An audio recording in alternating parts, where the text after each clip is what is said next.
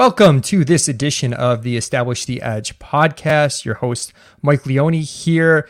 Pretty pumped about today's episode. I've got Rich Hribar of Sharp Football Analysis on, at Lord Reeves on Twitter is probably what you know him by. And Reeves and I have interacted a ton on Twitter. We actually met at an FSTA conference like 5-6 years ago now, which is pretty wild, out in Las Vegas, but somehow we've never really done any shows or podcasts together. And last week I had the show with Joe Holka, talked a little bit with him about how he got in the industry and started, and we're going to pick Rich's brain a little bit in that regard, talk about his love for rushing quarterbacks and everything that goes into his column each week, the worksheet, which is sort of like, if you're an ETR subscriber, it's kind of like Evan Silva's matchup column, a little bit different, but he gets out early in the week going through every single game. And yeah, excited, Rich, to be interacting with you in the flesh a little bit here, as opposed to just back and forth on Twitter. Yeah, through avatars on Twitter. But yeah, it's really cool. What's funny is when you reached out and asked if I wanted to come on the show, your name had just come up in a thread that I had with JJ Zacharyson. He was a mutual friend, so no official humble brag there, having a thread with JJ. But and I said, I was like, what's crazy is I'd never done anything with Leone. Like, I've never done anything with him. And then you asked, literally, I swear to God, it was like 3 days later, and it was like, that's wild. It's crazy that it works out. But we've interacted and followed each other for years. Like I said, we met. We were talking a little bit before the show, just how we met in the FSTA in Vegas, and I remember you sweating someone shooting free throws. You guys have been knee deep in the DFS weeds for so long. And then helped. You guys influenced a lot. You and Dink especially influenced a lot of like how I got into DFS and how I started playing initially too as well. So it's great that we finally get a chance to get together and do something. Yeah, that's funny you say that, because I think, likewise, like reading your worksheet stuff, which you had, in the Roto World days as well, which is where you were before Sharp Football Analysis, if I'm correct. And like, how did you get started in the industry a little bit? Like, just kind of curious about that, because when I was first interacting with you, you were already kind of like pretty well established, or it felt that way to me at least. Yeah, so I was always someone that's very, not into social media at all, for good reason. I'm still really not into it, and I've hurt my brand a little bit just by not tweeting as much, these days. And my follower growth is lower, but my sanity is higher. Hashtag never tweet. So yeah, so I never have Facebook, and my buddy kept saying like, oh, you got to get on Twitter, to follow, like, keep up with your news, because I was playing so much fantasy sports at that time anyways, fantasy baseball, and especially fantasy baseball where, you want to be on daily news, get guys out of the lineup and do things like that. So I finally broke down and I got a Twitter, and, I said, oh, well, I'll at least like tweet some of this stuff that like I follow. I'd always told my wife for years, like, because of how much I played fantasy sports, like, oh, these guys doing this, like they're some of them are pretty solid, but most of these guys it's pretty vanilla. Like I know there's better information out there to provide to people. And I would start sending, just random tweets of data like you see me do now, just more frequently then. And there was a site called NFL Retweet at the time, and I don't know if it still exists right now or not, but they would like pick up my stuff and reping it out, retweet it. And they had a big follower count. And one of the people that followed that account was CD Carter, Denny Carter, the lore of Denny Carter. He's basically my Rain Man, So he asked me at the time if I would come in and write articles, what was then XN Sports at the time. And I remember telling him, I was like, dude, I ain't a writer. Like, I'm just out here tweeting stats. He's like, it's fantasy football. You don't need to be a writer. And I was like, oh, cool. It'll be all right. and that's how the story goes. Denny brought me in. I started working at XN Sports, and then just started to do work and get more of my stuff out there. And then slowly started to trickle on to meet more people and have my work put out by I was fortunate to have run into the right people, just like any job, right? Like running into the right people and getting your work into the hands of people. I remember I went on Rumford Johnny was a big supporter of mine early on, and he got me on Sigmund Bloom show, and then Evan Silva heard me on Sigmund Bloom show, and then I became friends with Evan, and so the story goes, and it snowballed into having us here. So everyone just, that gives Denny shit, like, go back. Denny, at least, because I'm on Denny's resume, on his coaching tree. Hopefully that's enough good for everyone out there. And I mean, the way you talk about it too, it just reminds me, like, we're pretty lucky in this industry that everyone's kind of like trying to prop each other up, and there's this genuine thirst for everybody to just kind of try and get better, provide better analysis, play the game better. And I think you see that with a lot of people crossing over, from different sites, and a lot of people are friends. And you talk about giving Denny some shit. I do need to ask you about Denny failing to catch the long Frisbee toss from Peter Overset on, what looked like a pretty fun vacation. I think I saw Daigle there. You were there. Some of the Roto World guys, and some of the ship chasing guys. So Pat Crane was there. So that seemed like a nice, fun get together for you guys. And you got to, Denny down in the dumps after that failure? That was brutal. First of all, I was the one that recorded it on my phone, and you got to give Overset some props, because that's a one-take throw, and for a one-take Frisbee throw, it was pretty money. You couldn't ask for a better throw. It was right on line. Denny's under it. Just lost a little bit in the spin. I will say, a couple yards into the ocean there are rocks and stuff. So I think he got a little scared. Of oh, am I going to get brained? If I hit a rock or something. But he should have made the grab.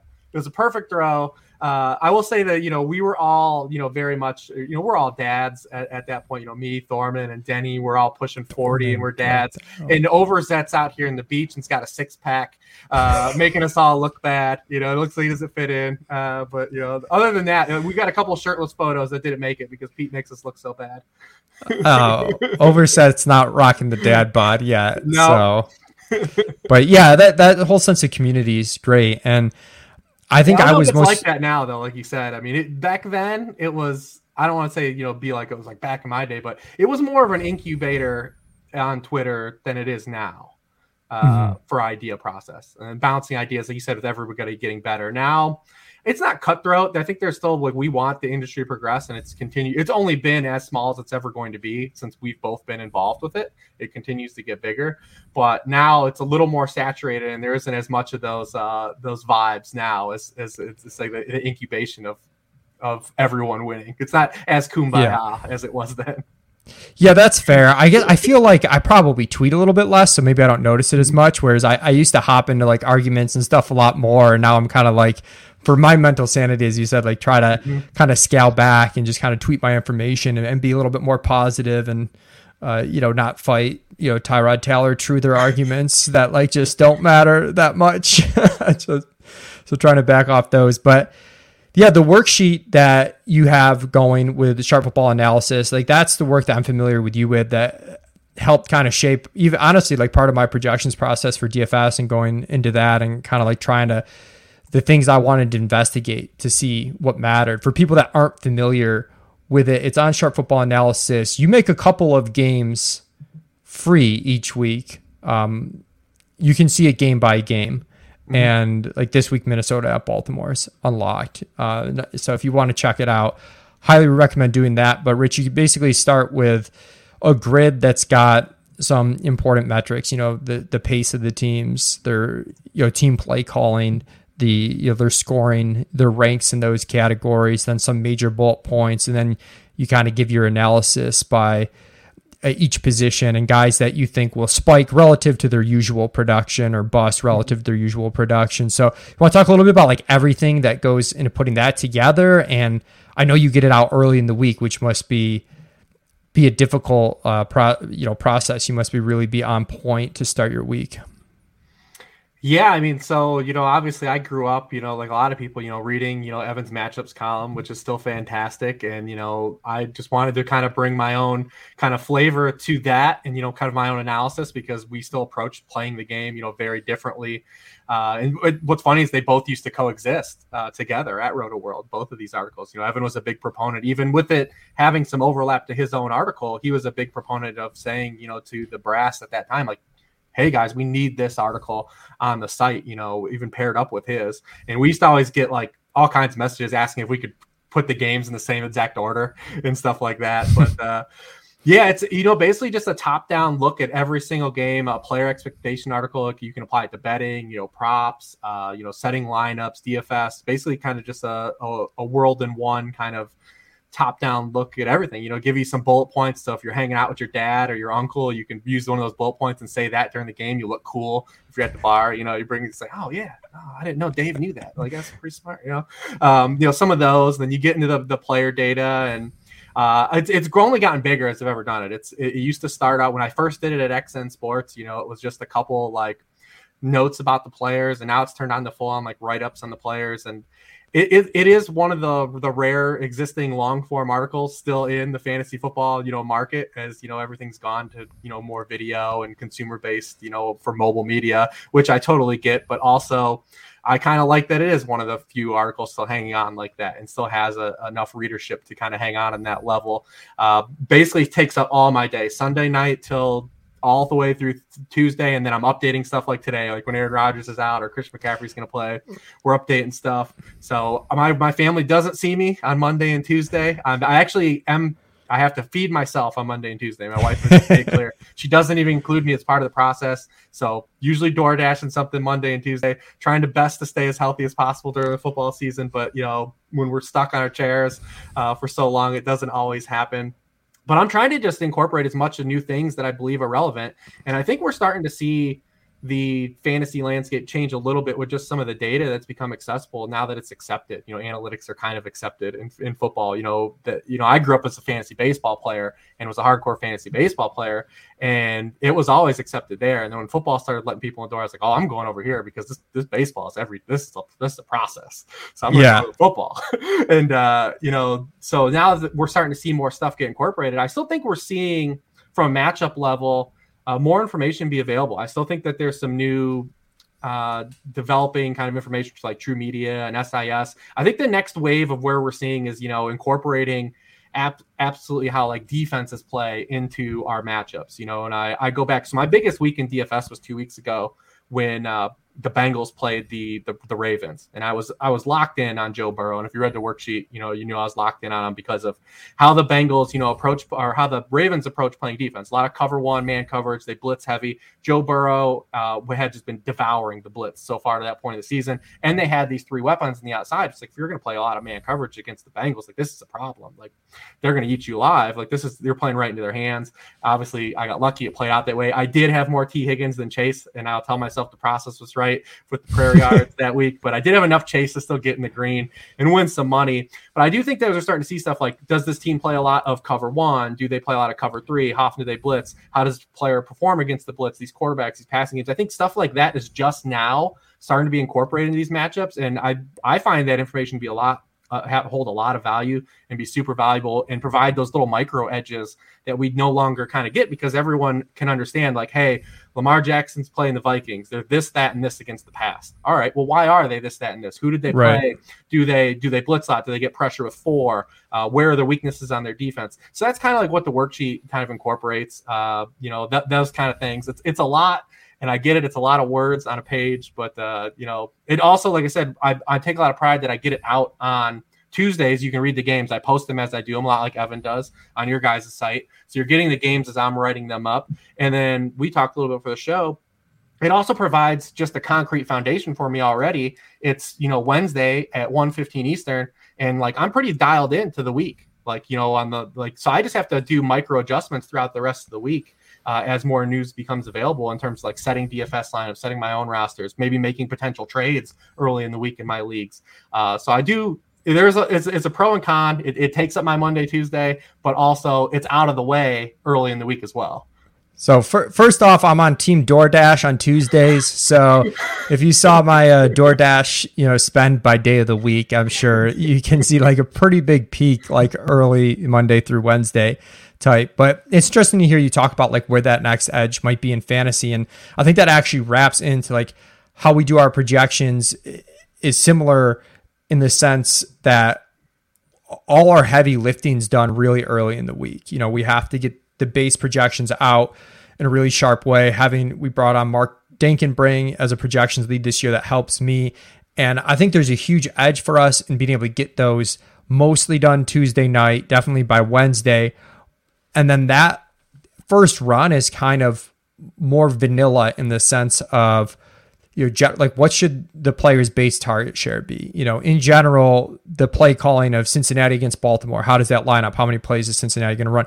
So we get that out of the way, and getting that base workload done early then lets you kind of make subtle tweaks here and there off some of the stuff you're talking about that might be a little bit more matchup specific, that's maybe a little bit more difficult to algorithmically build into the projections. So I'm interested in that. I do want to, one of the things I was looking at to last year was when you're looking at ease of matchup for wide receivers, for example, like seeing how that affects wide receivers of different skill types, and what we see is like some of the slot receivers, for example, I notice our model for their catch rates, like it might not change a whole ton for those guys based on the difficulty of the passing matchup. Whereas some of the other guys that like are more like a downfield skill set, outside role, the strength of the matchup seems to affect their rate stats a little bit more, which is interesting. So I'm looking forward to dive in, especially over the offseason. You mentioned like SIS and some of the other data,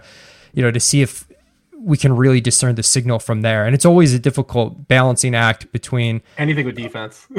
Anything with defense is like, okay, this sounds good in theory. This looks cool, but like, does it actually matter?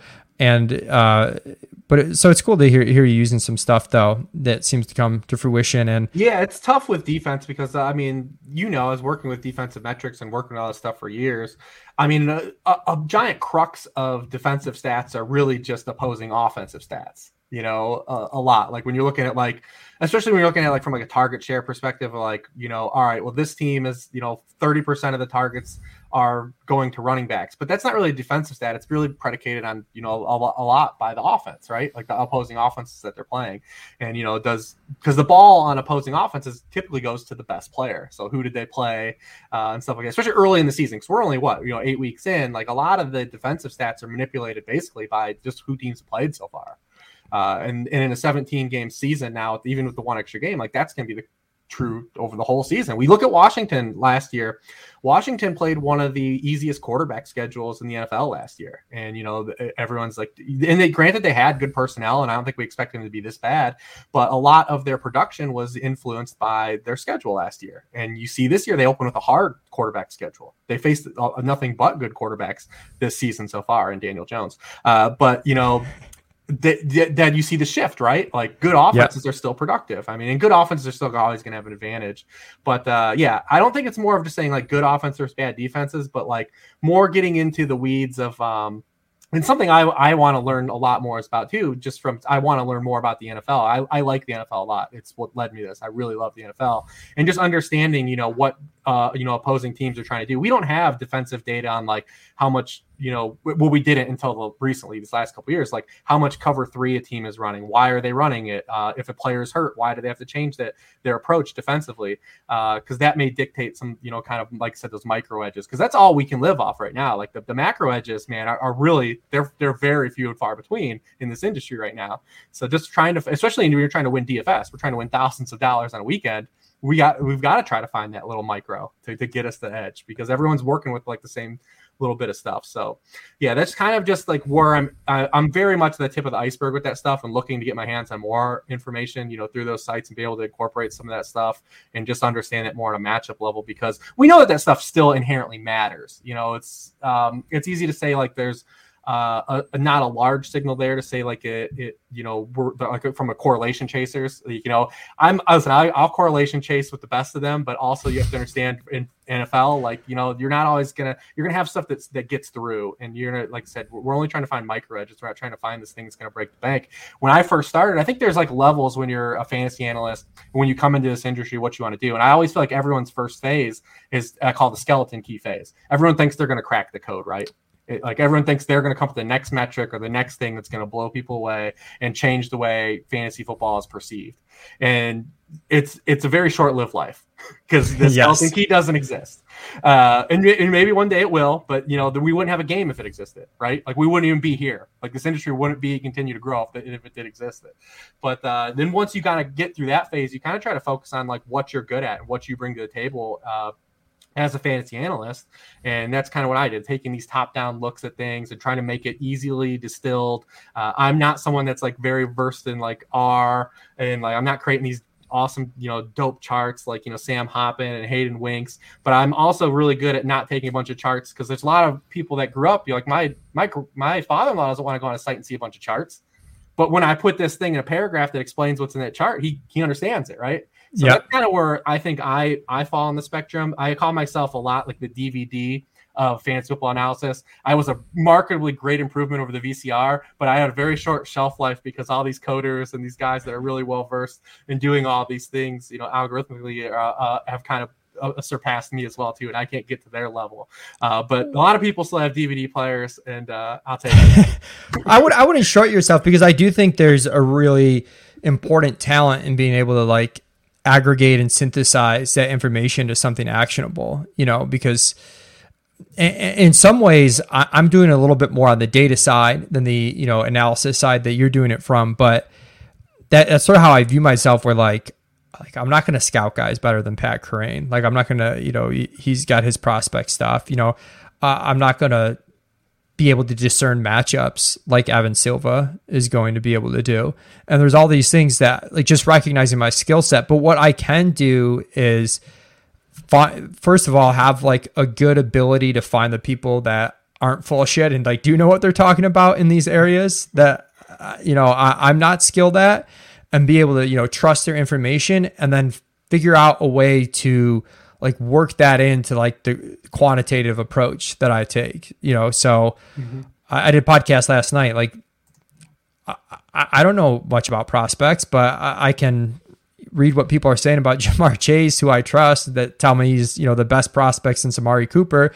And then when I'm doing, my preseason projections, I can give him, a 20-25% target share. That seems really aggressive, but like just kind of understanding, the level of prospect he is from people I trust, I can work that in, try to quantify it, and then kind of see what it spits out from there. I'm not going to say, Pat said Jamar Chase is amazing, so I'm going to draft him in the 3rd round, but I can go, Pat said Jamar Chase is this amazing prospect, so I'm going to give him a target share that's appropriate for a prospect of that level, and an efficiency that's appropriate of that level, and then kind of see what that spits out. So like being able to aggregate and synthesize information from, people that like do have specialties, I think is really important. So I wouldn't feel bad if you aren't the R coder, Rich. I say every offseason I'm going to do it, but then I'm so burnt out by the time we get to January that I'm like, I just need a little break, and then I start work again, and I'm like, there's no time. I feel that. I absolutely feel that. But you guys that do all the sports, I mean, I don't know what you're still playing these days. I assume you're still doing NBA. But I always thought you guys that did DFS and the grinders that just did football, then into NBA, and then the overlap of NBA and football, and then into baseball, and it's like you guys were living a life that I just couldn't comprehend. Man, my mind is blown by it. I can't comprehend what I and Dink used to do. Like I literally cannot comprehend it. Like my brain breaks thinking about, dude, MLB was the worst. There's just a slate. You wake up, there's a slate. You have lunch, there's a new slate, like Wednesday afternoon. Like, are you kidding me? So thank God, ETR doesn't do baseball. I don't even really watch baseball anymore. It's crazy because that's really where I got started, was MLB. Same, and yeah. And like, I don't want to watch, like I like have a visceral reaction to a baseball game now. And then even with NBA now, I'm behind the scenes setting up our projections framework, getting everything working, like working on the automation, making sure everything is in flow, but I'm not really a part of the day-to-day of that. And I'm not playing NBA as much, which this is now we've got a prop package that's just crushing. Like betting props is so much easier. And that, you've seen on the NFL side too. I'm sure that's like a really fun area. It's like a pretty quick way for someone to get a sweat, and it's more communal too, because like if a bunch of you take the same prop, you can cheer for it together. You're not competing against each other like you are in DFS. But yeah, so I've scaled way back from what I used to do. The 3-sport thing was, dude, I really don't know how we survived. and part of me doesn't even want to think about it. Yeah. From the outside looking in, I would always be like, dude, these guys just this is the life, man. They're just going in. And there was such an edge for a while that, was kind of worth, playing NBA every night and like really being in the weeds. And there, there's still an edge there, but it's not quite the same as it was, during the DFS glory days, so to speak. I do want to talk. NBA turned into just 1v1. Yeah, NBA is tough, and I feel like some of the sites that have done NBA have fallen off though, and now it's kind of like circling back to having a bit more of an edge if you've got like the good ETR projections, just because like Labs lost Justin Fan, and there's different other sites out there aren't devoting as many resources to it as they used to in the past, but. I got to bring up the Konami QBs. So the Russian quarterbacks. I never played the game that this is referencing, the Contra. So you got to give the Konami QBs backstory here. Yeah, this is when JJ first went to Numberfire, and they were just like, he was just tagging friends in like, hey, do you want to throw an article up? Do you have an idea? You can throw it up here. And I was like, oh yeah, it's something I've been working on. Like, I'll throw it up on your site. And it was literally about just how people were undervaluing the scoring discrepancy for rushing points for quarterbacks. The article of the framework, Tim Tebow was on the cover. I didn't know that this was going to turn into what it turned into and still be a thing 8 years later. And people would be talking about Konami quarterbacks. It was just the framework of the article. And I was like, oh, it's kind of like a video game cheat code, right? So I put in the most famous cheat code ever, the Contra code. And that was the framework of the article, and it took off. It's really the only creative article I've probably ever written, because I always say like Matthew Friedman's my favorite fantasy football writer, and he's so creative the way he writes. And I just put so much like information in my articles that I don't have room for like anything else. I'm already like past the word count that I should be at. And when I used to do stuff for RotoViz, Frank used to be like, dude, this is way too long. I can't post this. It's gotta be a certain thing. So, I had to cut out like those fun little paragraphs and those anecdotes, which people do appreciate and they do like, but I had too much other stuff to get through. So as I've gone on in my writing, I've been just more meat and potatoes. But that one at that time, I got to have some fun, incorporate, something, because I am a gamer and got to incorporate that. And it ended up being, one, it's true. It's quantifiably true and still is true. And it was an edge for a while because, fantasy football, like people associate fantasy football to real football a lot, especially at the quarterback position and, quote unquote, bad quarterbacks, guys like Christian Ponder and like Tim Tebow. And at that time, Terrell Pryor was just going to start for the Raiders. They announced him as the starter. And that was like the antithesis of the article was saying like, dude, Terrell Pryor is going to be more valuable than you guys think. So, yeah. And I remember in DFS, I played him a ton. They were playing the Colts the week when he had like 19.8 points or something in that week. He rushed for 100 yards. But even going into that, there was a ton of pushback. Like, this dude is trash. You can't play him in fantasy. And it kind of highlighted just how how the scoring was weighted for these rushing quarterbacks. There just wasn't enough of them yet in the league. And we've seen them just grow exponentially in the league. And not only have they grown in league, now guys that can throw are athletes now too. It used to be right. You get the one or the other, and even Cam Newton and Michael Vick, guys that like were bridgers of the gap and had elite passing seasons. Remember, 2010 Mike Vick or 2015 Cam Newton, and you couldn't catch those guys like in the league because like when you're getting rushing with that type of passing performance that was rivaling the best passing performance of the league, those guys are scoring 30, 35 points a week. You can't arbitrage that. Whereas if you have Peyton Manning, Drew Brees, and Tom Brady, the apex of our lifetime of quarterbacks, include Aaron Rodgers in that too, that are just getting these passing productions, like even with your streaming quarterback, you can arbitrage a percentage of what they're producing because it's just passing production.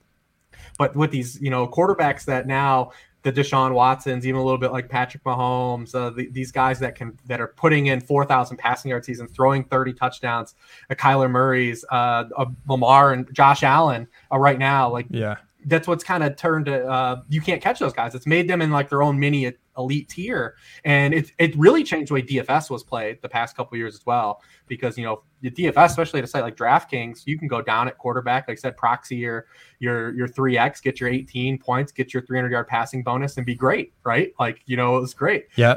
And now you've got guys that are getting the 300-yard passing bonus, have a shot at the 100-yard rushing bonus, are still throwing 3 or 4 passing touchdowns, and they're getting all this weighted production, and it's kind of broken the way quarterback has been played now. But I look at the fantasy landscape now on a season-long level, and there might only be like 3 or 4 teams in your league even streaming right now, and a couple of them are just out of necessity because they're just playing these guys weekly now, where it used to be we'd have maybe 5 guys in your league that were like wire to wire guys you would start every week and not play matchups with. And now we've got a surplus of quarterbacks now. And that's why you see sites like Superflex and stuff become more popular, because we've got to try to find spots to have these useful fantasy players be part of the game again. So yeah, I mean, I get a lot of pushback on it about like I only draft running quarterbacks. No, I draft passing quarterbacks too, and their values. You talk about Stafford and Tom Brady. The only thing is that it forces, those guys to be kind of flawless. You have to run those flawless seasons, like Aaron Rodgers last year, like Brady and Stafford are living right now. But even if you see like how it is right now from a top-down stance, so league-wide quarterback rushing has just grown every year. I put out a chart out in February about this. And currently right now, quarterbacks are making up 16.3% of the rushing yardage, 16.2% of the league rushing attempts. That's a higher rate than even was last year. Like I said, it's just gone up exponentially. Right now, they have 23% of league-wide rushing touchdowns. They're pacing to have over 100 rushing touchdowns again this season. And then we talk about just being able to get those elite scoring weeks, especially at DFS level or even in your season-long leagues. Right now, top 6 scores on a weekly level through these 8 weeks of the season, they're averaging 5.1 rushing points per game. Top 3 scorers at the position on a weekly level, they're averaging 5.3 rushing points per game. Of the 24 top 3 scorers, just 4 of those games have come without a rushing point. Matthew Stafford has the only QB1 overall scoring week without a rushing point on the season. QB1s are averaging 6.2 rushing points per game. And it happened again last week. Josh Allen's the QB1. He didn't have necessarily a great passing game, but he adds another 9 points on rushing on top of his production, and that's how you break the bank. So for a guy like Stafford or Brady to be the overall number 1 QB scorer on a slate or on an individual week, they have to be borderline flawless and throw basically a minimum of 4 passing touchdowns, like a minimum to get there. So that's really all it is. I still love those guys. I play those guys in DFS when they're of value, and we'll draft those guys when they're of value. But when you're talking about just getting to the pantheon guys that can actually win you and crush you weeks, that's the archetype now that you need at the position. Yeah, it's almost with those guys that your goal is that you're a little bit more safely like in the top 5 conversation than it is that you're trying for the true QB1 overall. But I was kind of curious your take on, it feels to me like we do have more teams that understand the optimal way to play real life football, and I don't know if Tampa Bay's just lucked into it by letting Brady do whatever he wants, but they're second in the NFL in pass rate over expectation.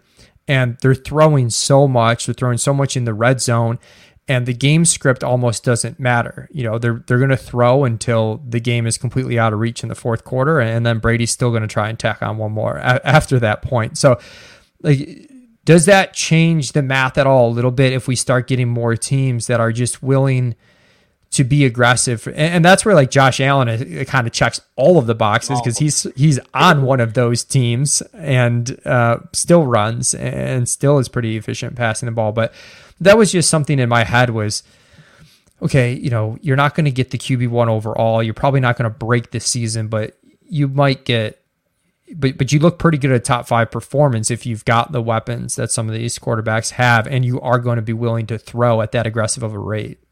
Yeah, and we're starting to see the Bengals come back to that spectrum.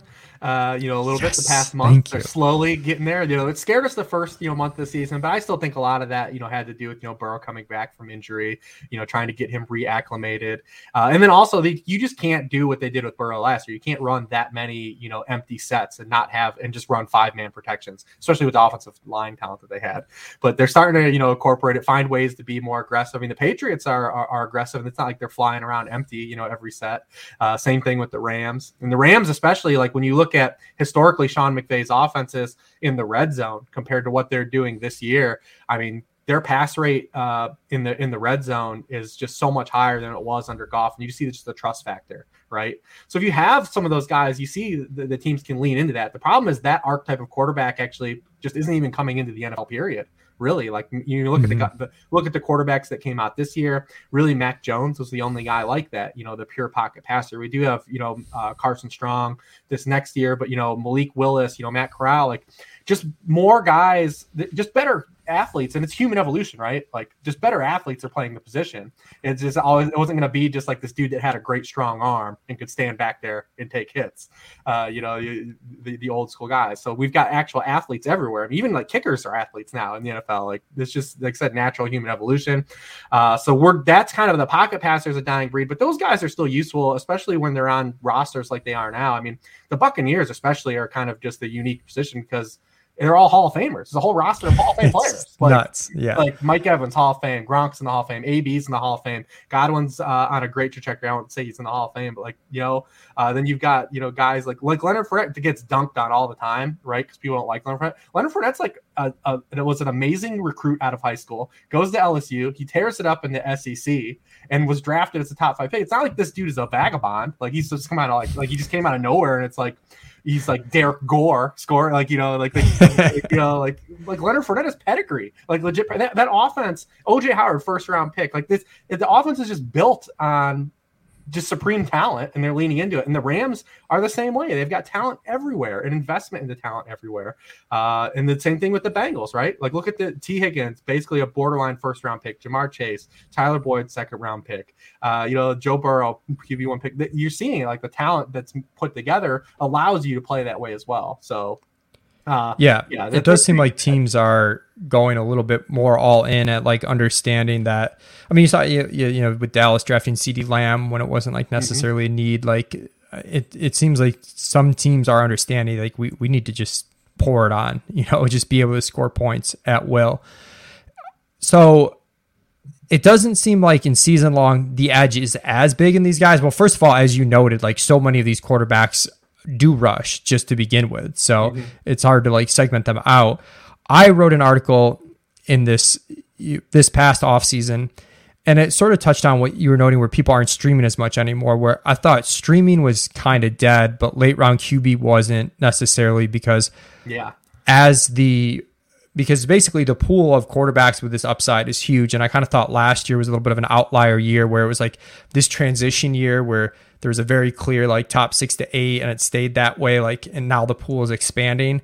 Unfortunately, the crux of my argument a lot had to do with Trey Lance and Justin Fields this year, which, has not gone well, Rich. It really hasn't. So that's been disappointing. Finally, we saw Fields run last week, though. They got Matt Nagy out of there. Fields was running.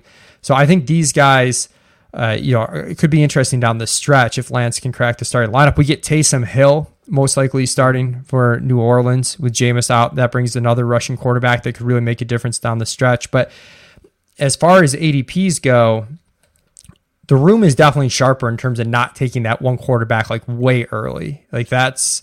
And then that just sort of reduces your edge at getting one of these guys later is if people are getting the high-end quarterbacks at like a more reasonable price tag. But I do wonder how you feel about... It seemed like Jalen Hurts towards the end of this last offseason was the guy that really ended up being a value, especially when people got concerned, myself included at times, with the Watson rumors. And he ended up dipping into double-digit rounds. Like how do you see this, I guess, playing out long-term? Are we going to... Because the quarterbacks that do go like Lamar, for example, he's set up to go absolutely nuclear the rest of the season with the way that they're passing actually at kind of a league average rate now relative to expectation. And he's growing cold on touchdowns. I feel like trade for Lamar, he's going to go nuts. But how do you see the general landscape, for season long redraft at quarterback? Yeah, I talk with JJ about this all the time, obviously with his, background. And, we were kind of on it last year about how the market was. It was crazy how fast it went. Like, it just shows you how, like we talked about earlier, the information and everyone and the access, there are no macro edges anymore. You just look at the ADP. Those guys immediately just gravitated right to the top of ADP. But there were, like you said, I love the take of like streaming was dead, but maybe the late round quarterback wasn't dead.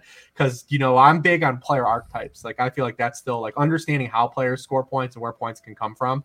And these top ceiling seasons can come from. And like you said, you could get a Jalen Hurts, you could get a Fields or a Lance or even a Taysom Hill later, which made it so like you could wait on the position.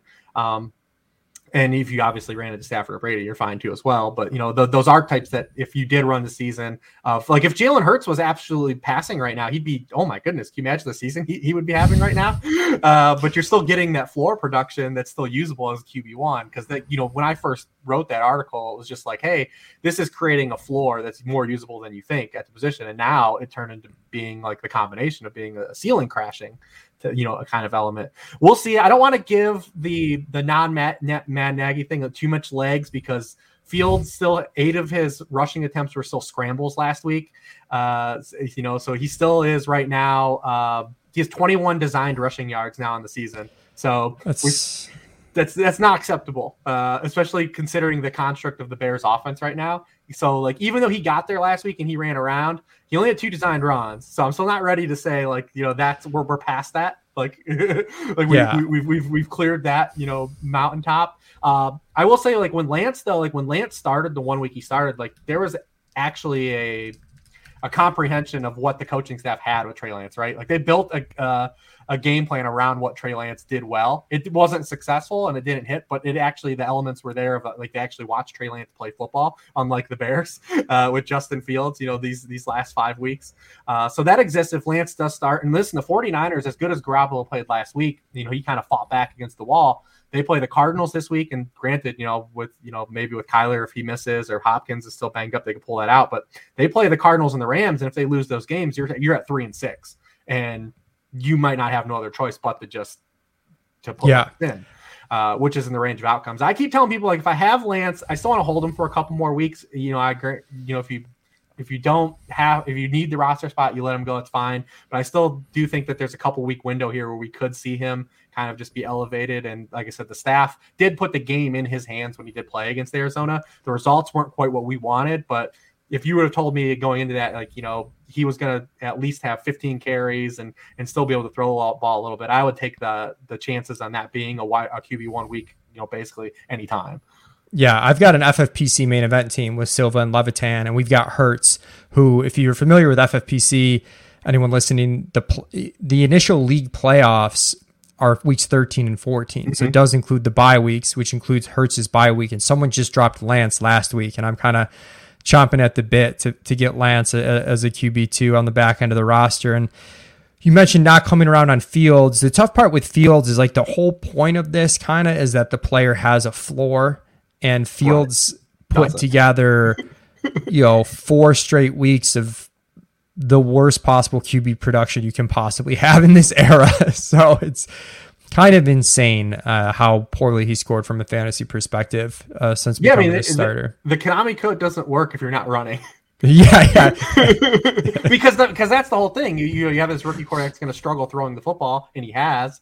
But if you're not going to run, then you can't. There's no out for you. You're out of outs. Where's the spades? And he played a spade last week, but like I said, it wasn't the designed run game. So if we're at the mercy of just scramble yardage, that could be hyper volatile. So if anyone's chasing that against the Steelers on Monday night, let's see what happens here.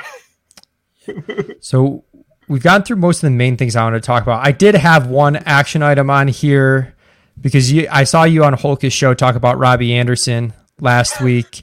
Thank God he had like one target, right? We can finally like just be done with it. Yeah, they pulled the plug on us, mercifully. Yeah. They said, that's kind of what it was, right? Because we kept chasing. It's like, well, damn, if they're going to keep giving this guy 10 targets a game, eventually something could happen. But if it's only one target, then we'd be all right. We can wash our hands of that. It's the old Hermsmeyer redacted, right? Like redacted, absolutely. Yeah. And it's funny that you had said earlier how the edges are a little bit different in fantasy football now. And this is a spot where, like, previously Robbie Anderson would have been like 1 to 3%. He was like 10%. He was not chalk, but like not that far from chalk, for a cheap, volatile wide receiver. So it is interesting. Definitely seeing people game log watch a lot less, which, I try to channel like a little like Bayesian mindset to some extent where maybe we should be game log watching even a little. Like I used to just so rail against game log watching, and then I'm in contest last week, and Jamar Chase is 5%, and Cooper Kupp's 12%, and it's kind of like what's going on here. So that's kind of an interesting aspect to DFS, and some of that is DraftKings has been pricing stuff really tight this year, which is, made it a little bit more difficult to pay up, for some of these guys, even though they have performed really well. But it is a really interesting dynamic that it's a give and take, right? Because you have a site like DraftKings that prices is a little sharper on pricing than FanDuel. And no disrespect, I know it works for these sites, so we're just stating facts here. But on the other hand, like because of the pricing, it almost creates more chalk on DraftKings than on FanDuel because their pricing is a little more looser, and you end up having more flatter distribution of player rostership. Or ownership, not to step anyone's, but you know what I mean. Like there's kind of a give and take with that. Like we want sharp pricing, but on the other hand, like we do like flat player pools as well. Yeah, 100%. This is something I've come around to a lot this year. Where like I have always like railed on the FanDuel price, like it's too loose. But then I'm doing our projected field exposures, and they're spinning out on FanDuel flat, like you said, because you can play so many different guys. You don't feel gross playing some other guys. And even though it's loose, like it feels a little bit wider where like, Elijah Mitchell was chalk on FanDuel last week as this really cheap running back to like get in these, like some of these running backs on DraftKings, because there's a floor on their pricing that's kind of high.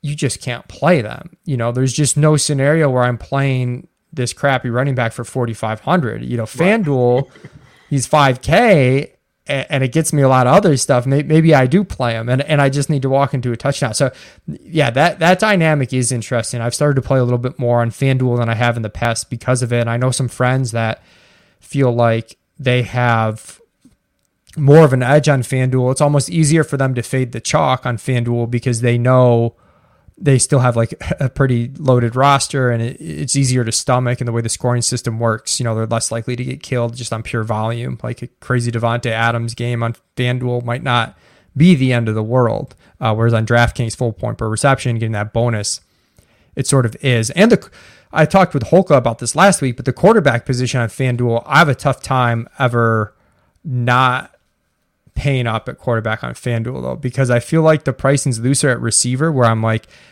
let me play the variance game at receiver. Unlike DraftKings, like DraftKings, I'm dropping down from, Jamar Chase to Robbie Anderson, like, right? Whereas FanDuel, if Stephon Diggs is 7K, like, I might be dropping down from Cooper Kupp to Stephon Diggs. Like, let me play that variance game at wide receiver and bank the quarterback points. I'm not going to spend for Matt Ryan at 7K when I play Lamar at 8,400. Right.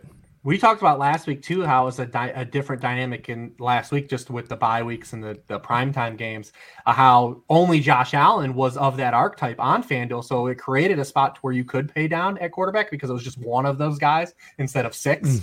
That's really good point. And Allen got there, but like that's fine. He was going to be the most popular quarterback anyways, but you've seen that it was a great week to be able to have a lot of those pocket passers. Brady and Stafford are top six guys. Obviously no one played, Garoppolo or Mike White, but guys like Burrow or even Carson Wentz or Ryan Tannehill had a lot more viability in tournaments last week, even in large field tournaments, because there was only one of those like apex predators at the position, in Josh Allen. Yeah, he had a late rushing touchdown too. And that's a really good point when you're building your rosters, understanding if I'm playing, a cheap Matt Ryan, I've just got to survive one guy not doing well versus I've got to survive Lamar, Kyler, Josh. Then the deck starts to get stacked against you a little bit, where it's like one of those guys is going for 35 and my 20 points isn't going to cut it. Yeah, absolutely. So it did present a different dynamic last week. That's not the case this week, but yeah, just looking at that, as, from a slate perspective, was something, a new wrinkle. We talked through that on the show last week, of it being an example. And Allen almost, like you said, he almost didn't get there in the first half of that game. Because obviously Allen was just the guy you just plug him in cash last week, and for 2.5 quarters, I'm like, yeah, like, all right. Any stuff on Diggs takes while we're talking Josh Allen? No, I think this was to be expected. Everyone hates to just overuse the word regression, but Stephon Diggs had a Pantheon type season last year. There was always gonna be a little recoil. John Brown missed a ton of time last year, and they have a guy that is healthy in that role this season in Emmanuel Sanders that's, getting air yards, and he's been effective with a lot of his deep targets. And I didn't get there last week, but, the impact that John Brown, or the amount of time that he missed last year and the trickle down to even Cole Beasley, who's been a little volatile this season as well, you see the impact of just how those little things can impact the way a season goes and the overall stats for a player. Stefon Diggs, when all the metrics are still up there amongst the league lead, you just had this little bit of recoil, right? And that's what we see, kind of happening. It's nothing to really panic over, but this and Cooper Kupp will be in the same boat next year. We'll have these same conversations. Ironically, basically two players that are the same age had a big free agency move. Cooper Kupp didn't change teams, but Stafford goes there.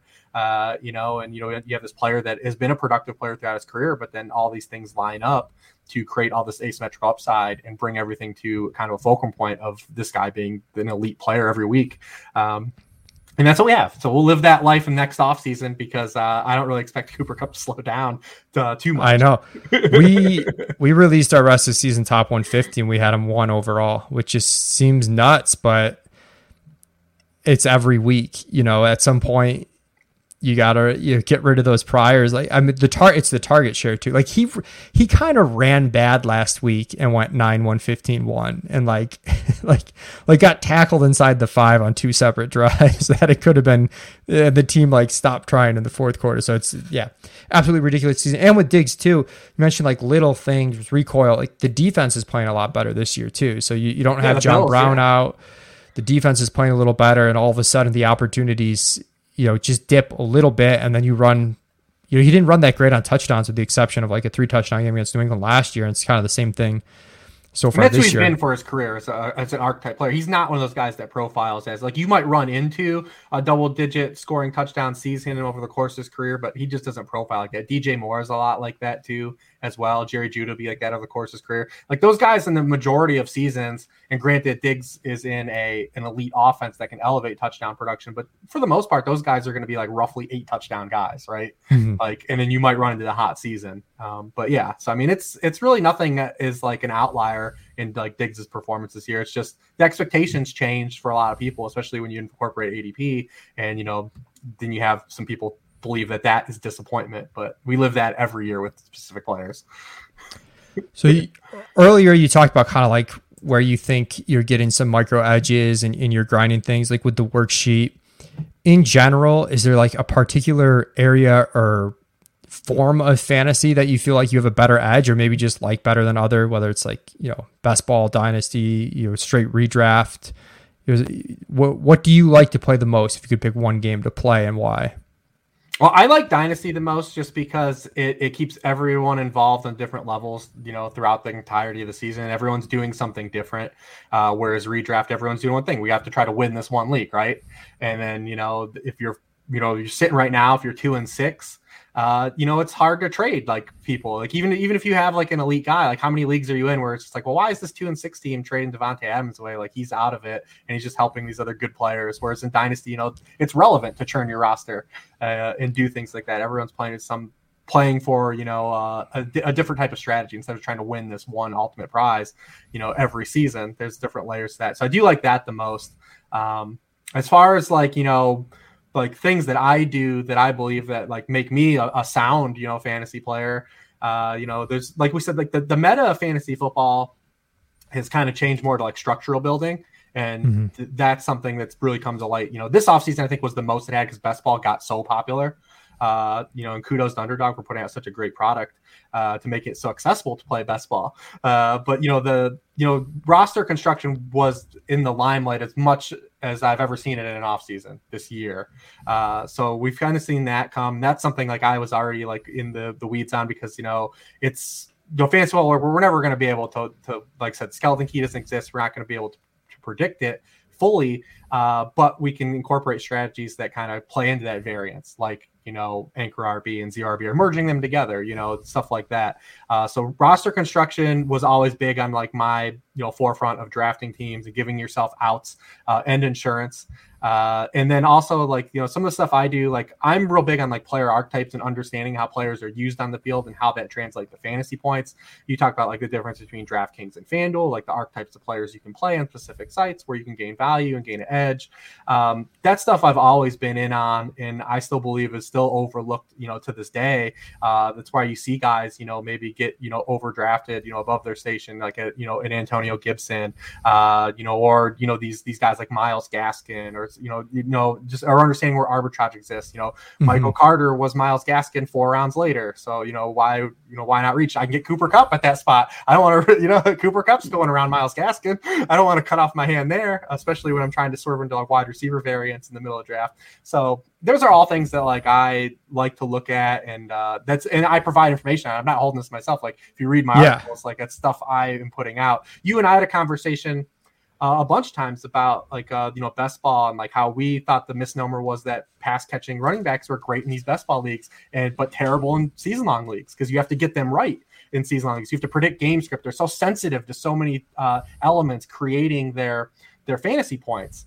Even in DFS, it's hard to say. Like a couple weeks ago, you try to pick the right J.D. McKissic game, but you could be wrong. The right Naheem Hines game. But in best ball, these guys offered higher ceilings than people think that they offer, and they're great assets, and they were so cheap. You can fill your roster with these guys in best ball with your stud guys that have these apex outcomes, these pantheon do it all bell cow running back outcomes, that. So like stuff like that, I've always kind of incorporated into play and into that structural component of drafting and building rosters. So that's something I still believe is overlooked.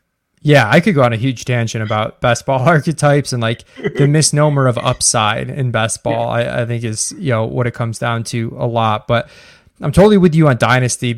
Dynasty best ball for me is the game to play. Like I like having an in-season trade deadline, but other than that, let me not worry about best ball in season. We're pretty busy, but I do love that game. We made a trade in a Dynasty league earlier this year, T. Higgins for Antonio Gibson, right? We made that trade. Yeah, we did. And that one, we're in, I think 3 together now, at least 2. Oh, you're in the one with me where I have the worst team of all time, and I'm going through this massive rebuild. Yeah, we made a trade in that when I first joined the league, and you traded me Alvin Kamara, I believe, 2 years ago when I joined. So, we've made a couple deals, so that's nice.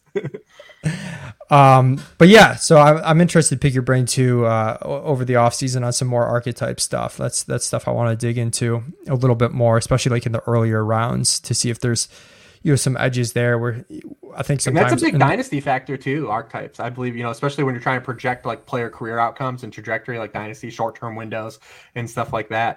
And who has more fragility.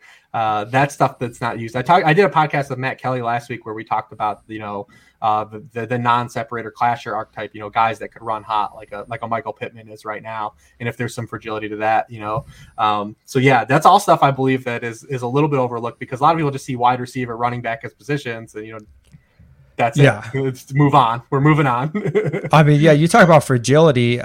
I've got a competing team with Derrick Henry, and I go from like I'm the number one contender to now. Not only does that hurt my chances of winning, but talk about someone's stock, like switching. Now he's a 28-year-old running back next year coming off an injury. It's like, good luck on the value you're going to get for that. So definitely understanding how quickly things can change in Dynasty, I think is a really important mindset to be able to channel and like make the correct decisions.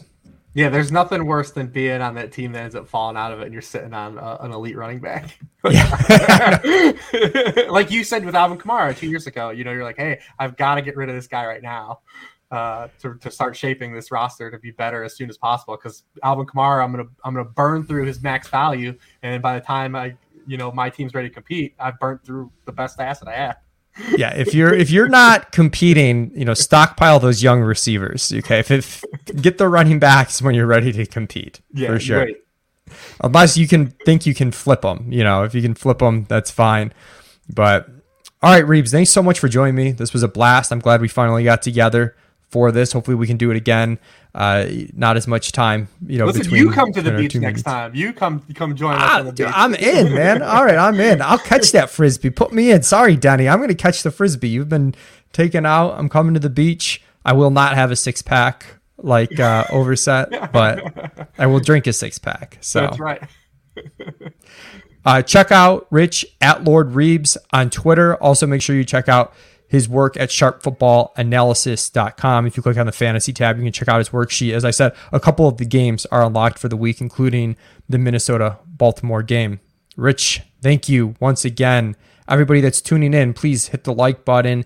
If you're listening on the podcast feed, subscribe. That helps us out a ton. Thank you so much, and we will see you next week.